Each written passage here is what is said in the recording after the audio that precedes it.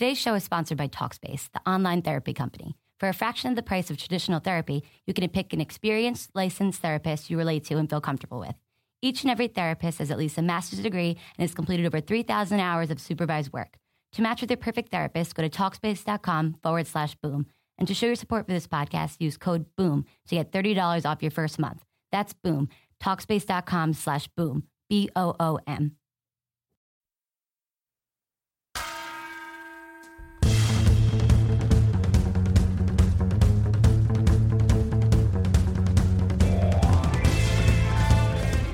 You are Locked On Pelicans, your daily podcast on the New Orleans Pelicans, part of the Locked On Podcast Network, your team every day. Welcome to another edition of Locked On Pelicans, the only daily podcast covering your favorite team, the New Orleans Pelicans, and NBA as a whole, available on iTunes and wherever you get your podcasts from. I'm your host, Jake Madison, at NOLA Jake on Twitter, here with you all on this Tuesday, where the Pelicans do have a game tonight coming up against the Portland Trail Blazers, 9 p.m. Central, and we'll touch on that one towards the end of the podcast. But man, there's a lot more to talk about today than I would have expected, and a lot of that has to do with a long-rumored trade partner of the New Orleans Pelicans and trade target in Eric Bledsoe, and basically shit just hit the fan yesterday, and that exploded into what's kind of sad when you think about the Suns. Like, it's really a mess there. And then the whole tweet situation of what he said and what his excuse for where he was and when he tweeted it is pretty damn funny. There's no other way. Like, I'm laughing as I'm thinking about it here. There's no other way to kind of go about it other than laugh, because it's such a mess. And this is kind of what people thought the Pelicans were going to be like, and they're not, which is a good thing. So we're going to talk about Bledsoe. We're going to talk about fit there. And I'm going to throw this idea out there to you all. Should he be the number one trade target, or should the Pelicans be looking at a different direction?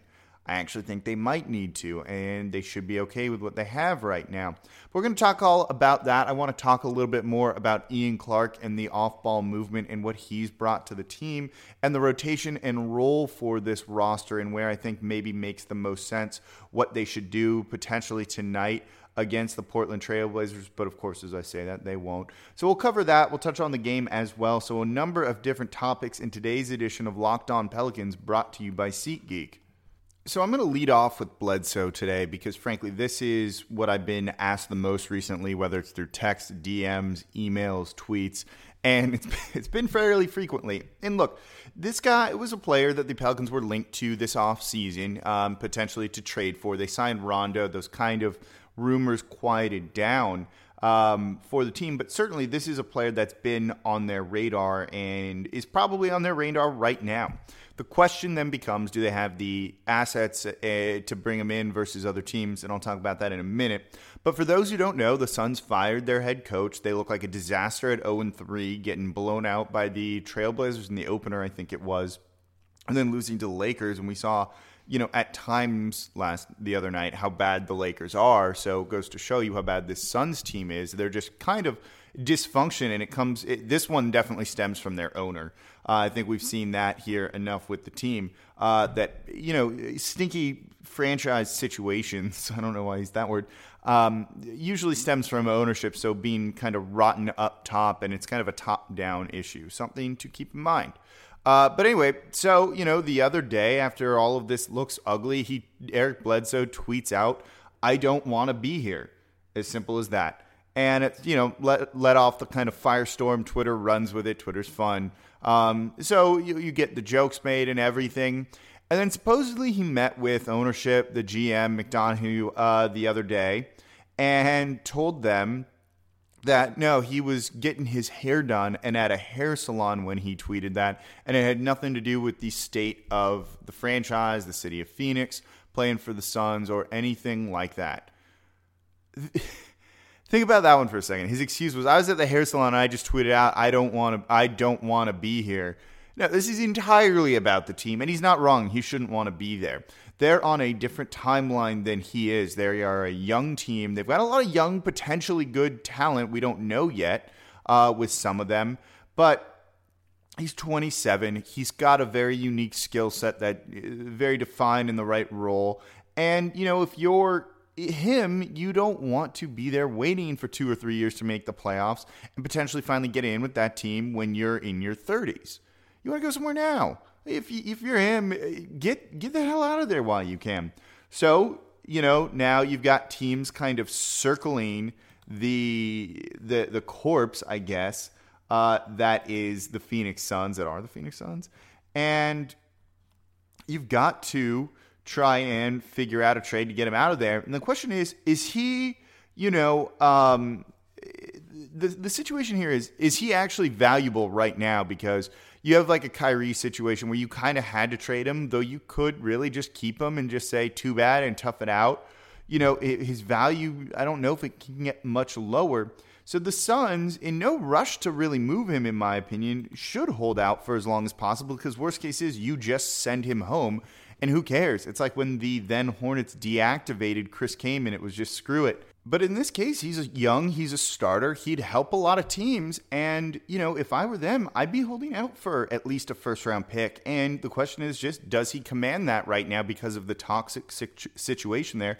And I don't really know. In general, overall, I can tell you this. The Pelicans are going to have to include a first-round pick if they want to try and bring him in, even though other teams may not. The Suns, in exchange for Bledsoe, are going to want a young player, a guy that can develop and maybe fits their timeline a little bit more, maybe a little bit ahead of it. But, the Pelicans don't have that. Their best option would be Cheick Diallo. And again, this is a guy who can't get minutes on a team that's in desperate need of a third big. Keep in mind what I just said there in a moment here. It's like foreshadowing. So you've got this young guy who may or may not be good in Diallo, but you need to make salaries match. Bledsoe's getting about $13.5, $14 million this year. So basically you need a package of something along the lines of, say, E'Twaun Moore, Alexis Ajinça, and Cheick Diallo for Bledsoe. To move Ajinça's contract in general, you're going to need to attach a future pick. Likely a first or at least a second, but you're not trading him into space. You're not trading him into an exception, and you're not getting anything back for him that's of value. You're not going to get a pick for Ajinça. Trust me, this team doesn't want him here. They basically have told them, we're trying to trade you. They haven't traded him yet, which means they're not able to do so. Because trust me, if they could trade Ajinça for something, they would have by now. And so they haven't. So if you're including his salary in a trade for Bledsoe, you're going to need to give that team incentive for taking him on. Boom. That could be where that first-round pick comes from. And even then, that might not be enough. You have Denver that could be looking for a really established point guard, though they just got rid of Jameer Nelson. And Eric Bledsoe kind of fits that bill. There's a few other teams. The Cavs would certainly love to get him. So it's going to take a lot, and basically any package or offer the Pelicans could put out there, likely another team could beat unless they include 2 future first-round picks in there, which all of a sudden this price is all, getting kind of steep and high, and you've got to wonder if that's really what you want. But Bledsoe would be a good pickup for the Pelicans. Him in the backcourt with Holiday would work. He would fill that kind of Jameer Nelson, Rajon Rondo role while Holiday continues to work off ball here.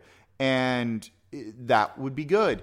I think obviously Holiday needs something like that. You need someone who can push and break this defense. And we saw Nelson do a lot of that last night where, okay, he couldn't make an entry pass, so he just goes, screw it, and he's going to attack and try and create something. Holiday doesn't do that successfully. Other guys on this team don't do that successfully. So it makes a lot of sense to get a player in like Eric Bledsoe, who's capable of doing that, who can hit that extra gear and get to the rim and really break things down. And, unfortunately, Holiday's not able to do that. And he's going to be better than Jameer Nelson, though you would like to keep Nelson. So the fit's there, and it would kind of be a difference maker of an acquisition that I've talked about here where nothing really moves the needle for the Pelicans. Bringing in Eric Bledsoe absolutely would be a needle mover for this team. However, I think there's a big needle mover elsewhere, which I'm going to touch on after the break here. Buying tickets to sports and concerts can be complicated, but there's a better, simpler way to buy with SeatGeek. SeatGeek is the smartest, easiest way to get tickets to live events, and with SeatGeek's seamless mobile experience, you can buy and sell tickets in just 2 taps. It's really that easy. SeatGeek helps you find the best seats at the best prices, fully guaranteed. Shop with confidence. There's nothing quite like seeing your favorite team or musician or anything really. There's all sorts of live events there on SeatGeek, and SeatGeek will help you get closer to the action for great value. I have the SeatGeek app on my phone, and it's by far the easiest way I've found to shop for tickets. I can be anywhere, and with just a few taps, I can instantly find seats. I actually used SeatGeek the other day to get tickets to the Saints and Bears game coming up. I got friends in town. Super easy, great price. SeatGeek saves you time and money by searching multiple ticket sites. I didn't have to go to all these different places. And to get the most bang for your buck, SeatGeek grades every ticket based on value to help you immediately identify the best seats that fit your budget. Plus, it's all fully guaranteed. Like I said, shop with confidence. Make SeatGeek your go-to app for finding the best deals on every type of ticket, from sports and concerts to comedy and theater. And best of all, my listeners get $20 off their first SeatGeek purchase. Just download the SeatGeek app today and enter the promo code LONBA. That's promo code LONBA for $20 off your first SeatGeek purchase, and make sure that you get in on the action that you want to see. So before that, I was talking about how, while Bledsoe is an ideal and attractive trade target and is certainly on the block, and maybe someone the Pelicans could go out and get, I think there's a greater need for him. And, it's not in the backcourt. Now that you have Jameer Nelson in, you have to feel a little bit better about all of that. We saw, what looked very good last night or the other night for the Pelicans. But what they need, more so than another guard now that you have Nelson in, is likely a big. They're really kind of running 2.5. In a sense, you have Anthony Davis, who's playing nearly, let's round up, 40 minutes per game. You have DeMarcus Cousins playing 36 minutes per game. And then you have Dante Cunningham playing 27 minutes per game. And that's really it. You don't have, Ajinça hasn't played in the game this year. He's out for a couple of weeks. Asik, we don't even know. He's not traveling with the team to away games right now. And then you have Cheick Diallo, who not playing in the D-League. Well, they haven't started their season. But has played one game for 1 minute, and you guys know what stats he's totaled elsewhere? Zeros all across the board. He's a Club Trillion member, so 1 minute played if you look at the box score, and then all zeros followed by it. That's not good. And, you need probably another big to ease the burden on these two guys. Things go really poorly when one of them's out off the court, and that's to be expected. But a lot of that has to be because you don't really have other good lineups to kind of trot out there. And when you look at Dante Cunningham, I'm looking at his main lineup that he plays 26 minutes per game with. So he plays 26 and a half minutes per game. Over half of that is spent with the starters in Jrue Holiday, E'Twaun Moore, Davis, and Cousins. And then the next most used lineup basically just subs out Cousins for Clark. So, yeah, more than half of his minutes are being played as basically a small forward and not the backup big. So you need another big that can calm things down for the Pels when they're out on the court. Cunningham's kind of in that weird tweener range. And, maybe using your future first-round picks, which they need to trade, basically, to bring someone else in. You have to figure maybe it's better for a big than it would be for Bledsoe. Plus, you might not be competing with as many other people. You don't necessarily need to put in two future firsts, but it's certainly something to keep an eye on. The big rotation is a concern unless they can get another wing or something along those lines, or you trust Miller a whole lot more. To go out there and play that. You have Cunningham playing the 3 when he is better suited for the 4, and he's playing out of position a little bit.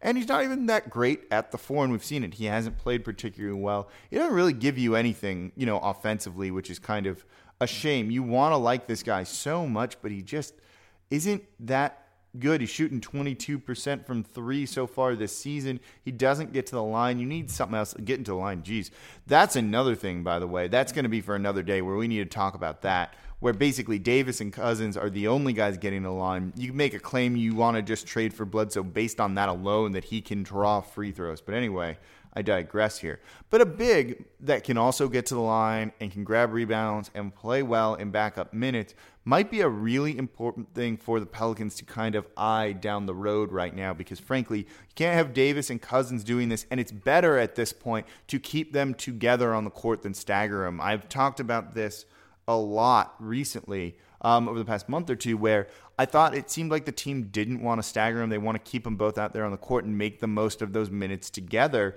And with this lack of backup big, for the team and the other skilled big men that you could have out there, you have to stagger them so that one's playing center at least all the time. And it takes away from your most effective lineups, and that's an important thing. Maybe you need to get another backup power forward or center who can go in there and take a lot of those minutes so that you don't have to then, move Dante into another spot, or you're going to have him play with this other guy out there. You guys get what I'm saying is I'm losing my train of thought. To play that way so that then, you can make the most effective lineup and keep Davis and Cousins paired together, because that's when this team has looked absolutely dominant. Let's shift gears and talk about actual on-court things. And I wrote about it yesterday on LockedOnPelicans.com. I want you all to go over there and check it out. And just check out the site in general. This is the first week that the team of writers and the group over there is going to be having their own individual articles, and you'll start to see our plan and vision for the site. But they're going to be doing a lot of hard work. Give them a read. It's going to make you a smarter Pelicans fan. You want content every day. Come on. You can't listen to the podcast while you're at work. Kill a couple of minutes reading some, great insight into the Pelicans over at LockedOnPelicans.com. But I wrote about, and it was Ian Clark, and I teased it yesterday for you all, where he works so well off the ball, and I'm trying to figure out the best way you really want him in with this team, whether is it as a starter or a scoring punch off the bench. And this is kind of leading me to an interesting rotation where maybe this will work, maybe it doesn't. I'm not entirely sure, but we'll see. But anyway, Ian Clark works well off the ball because, one, he's willing to, which is something the Pelicans don't always do here. But what I have two videos in there. Watch what he does. He stays level with the ball handler at all times. When looking to make a kick-out pass or a pass out onto the perimeter for an open three, the guy on the perimeter, the one who's going to be doing the spot-up shooting, needs to be level with the ball. That's really important. Angles, when it comes to passing in the NBA, are very vital. When you're on the same plane as the ball, the same level as the ball, you can make an easy pass. That pass is likely going to be shorter. You need less velocity to get it there. And it's much easier. And I have two examples of Ian Clark doing this, where he's kind of ping-ponging back and forth, stays level with the ball, gets the easy kick-out pass, and then is able to make an open three for the team. That kind of off-ball movement's important too. There were possessions against the Lakers where Davis would get double-teamed down low, and no one would move to even simply be the outlet pass, the kick-out for him. That's not good. At least that kind of ball movement needs to be in the case. And Ian Clark, if he's going to be the only one doing this, needs to get more run with the starters. So the question then is, how do you integrate him in to play with the starters while also needing his kind of scoring punch with the bench? This bench has looked bad at times when you only have one of Davis or Cousins out there, or none, which is rare. And they need someone to handle the rock and score, and Ian Clark can be that guy. But at the same point, he's so valuable. And then with the addition of Jameer Nelson, do you put him in the starting lineup with Jrue Holiday? Or I don't think you do just yet, actually, because, again, defensively, he can hurt you a little bit. I actually like the idea of Jrue and E'Twaun Moore still starting. Sure, with Dante. Let's just talk about two guards here right now. And then bringing Jameer Nelson as that first sub in off the bench that we saw. And he can come in for Dante Cunningham, and all of a sudden you're running three guards with these two bigs with a guy able to pull the strings for this offense. And then eventually you sub in Ian Clark for E'Twaun Moore while still having all those guys out there, the rest of them. You're going to have Jrue, Jameer, Clark, Davis, Cousins. That can potentially be a very strong scoring unit. You have Jameer Nelson, again, being your veteran point guard, handling everything. Holiday working off ball. And when he cut and got a pass and scored, looked good the other night. It was too few and far between, but he looked good doing that. You have Ian Clark able to properly space the court. He's a guy that when you want to go with a post-up or ISO for Davis or Cousins, particularly when maybe only one of them's on the court and they're going to get double or triple teamed, he'll rotate over, be there for the pass, which you saw too little of last night, which was very disappointing. But he can do that. He can help in that way. That's my guard rotation right now. Then when you sub out Davis or Cousins, whichever one comes out first, you're able to then insert Dante Cunningham, who just had a short rest, back into the lineup, or just slide him over depending on how you want to, if you want to do more than one sub at a time. And it kind of, hides some of the depth issues that this team has. And I think that's the way to go right now unless they make a trade for someone else. But that's kind of what I want to see against Portland. They've got some guys and threats on the perimeter that are a little bit scary. A lot of people are complaining about Tony Allen not getting enough minutes right now. I think that's okay because, again, he's shown he can actually still score. He did pretty well the other night. But this coaching staff does not trust him yet. You can see that. They don't know if he's got much left in the tank, and they're worried about the shooting. They don't want to be playing 4-on-5 when this offense starts to slog already. It's even easier to defend. That's when you see Davis and Cousins turn this ball over a lot. So it's going to be curious. This, Portland game might give us a better idea of what the actual rotation for this team may be. But certainly you need to get Ian Clark more and more minutes. He's been playing incredibly well. Maybe you want him with the starters, but I can see him being valuable with that bench unit too. Let him be the main guy there, particularly if he is out there with one of the bigs. His off-ball movement will ease things up on them. Again, if they can only be double-teamed instead of triple-teamed, that's a win, I think, for the Pelicans. But we'll find out. So quickly, as a bit of a preview for this game, Portland is 2-1. And, they have 2 wins over the Suns and the Pacers in dominant fashion, but those aren't particularly good teams. And then the one good team they've played in Milwaukee, they just lost to. Again, there's still a lot of noise. It's tough to kind of make predictions or really look at anything after just 3 games, Pelicans included, though we're doing it here. They do a few things, well, though the Pelicans, I think, might actually be able to negate. You've got Damian Lillard and CJ McCollum in the backcourt, obviously being their biggest threats, their best players. And, Holiday should be able to handle one of those. And then the other one, if they're kind of being funneled into Davis and or Cousins, should be okay. Both those guys do light it up from deep, so that perimeter defense is going to need to be stout. Maybe you see more Tony Allen. I think this might be where you see, each one more, getting some more minutes on those guys. But everyone else, the Pelicans should be able to handle. Yusuf Nurkic, while a good center and a good guy up front, isn't, the best. He's not shooting well this year. He's averaging 13 points per game.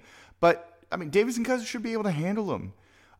Portland grabs a gobload of offensive rebounds so far this year. But again, Davis and Cousins should be able to do it. Though the Pelicans are 19th in defensive rebounding percentage. It looks like maybe Portland has an advantage there. But this is, again, so early in the season. It's all just noise and it doesn't make any sense. So, I don't know really what to make of this team. They've just played bad people. So I don't really want to give you guys a preview. But the backcourt scares me a little bit, but I'm not scared of Aminu having a big offensive game. I'm not really worried about Pat Connaughton doing that either, or Mo Harkless. As long as they can kind of control one of Lillard and McCollum, the other guys are going to need to beat them, and I think those other guys don't have a good matchup for the Pelicans, so we'll see how it goes. Portland has the number 1 offense, but the Pels' defense in transition has looked terrible, but in the half court, it hasn't, and it's looked okay. So I really, don't know what to think here. And Portland plays with a slower pace than most other teams do. So, maybe the Pels have this one. This is kind of going to be a good little measuring stick to see whether they play well or not. This is a team that's kind of right at their, level. So we should get a much better feel for them after this game.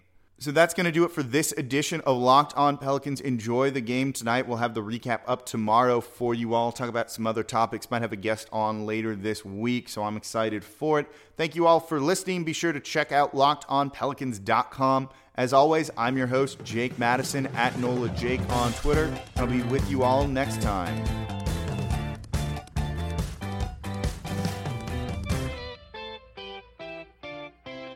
What you doing? Ran out of space on my phone, so I'm deleting some stuff. Bye, singing dog. Bye, goal. I pronounce you. Bye, wedding ceremony. Stop. At Metro PCS, you get 2 free phones with twice as much memory. Really? Don't say bye to your memories. Switch to Metro PCS and get 2 free LG K20 Plus phones with 32 gigs when you switch 2 lines. Metro PCS. Wireless. Figured out. Coverage not available in some areas. Sales tax not included in phone price. Excludes numbers on the T-Mobile network. See store for details and terms and conditions.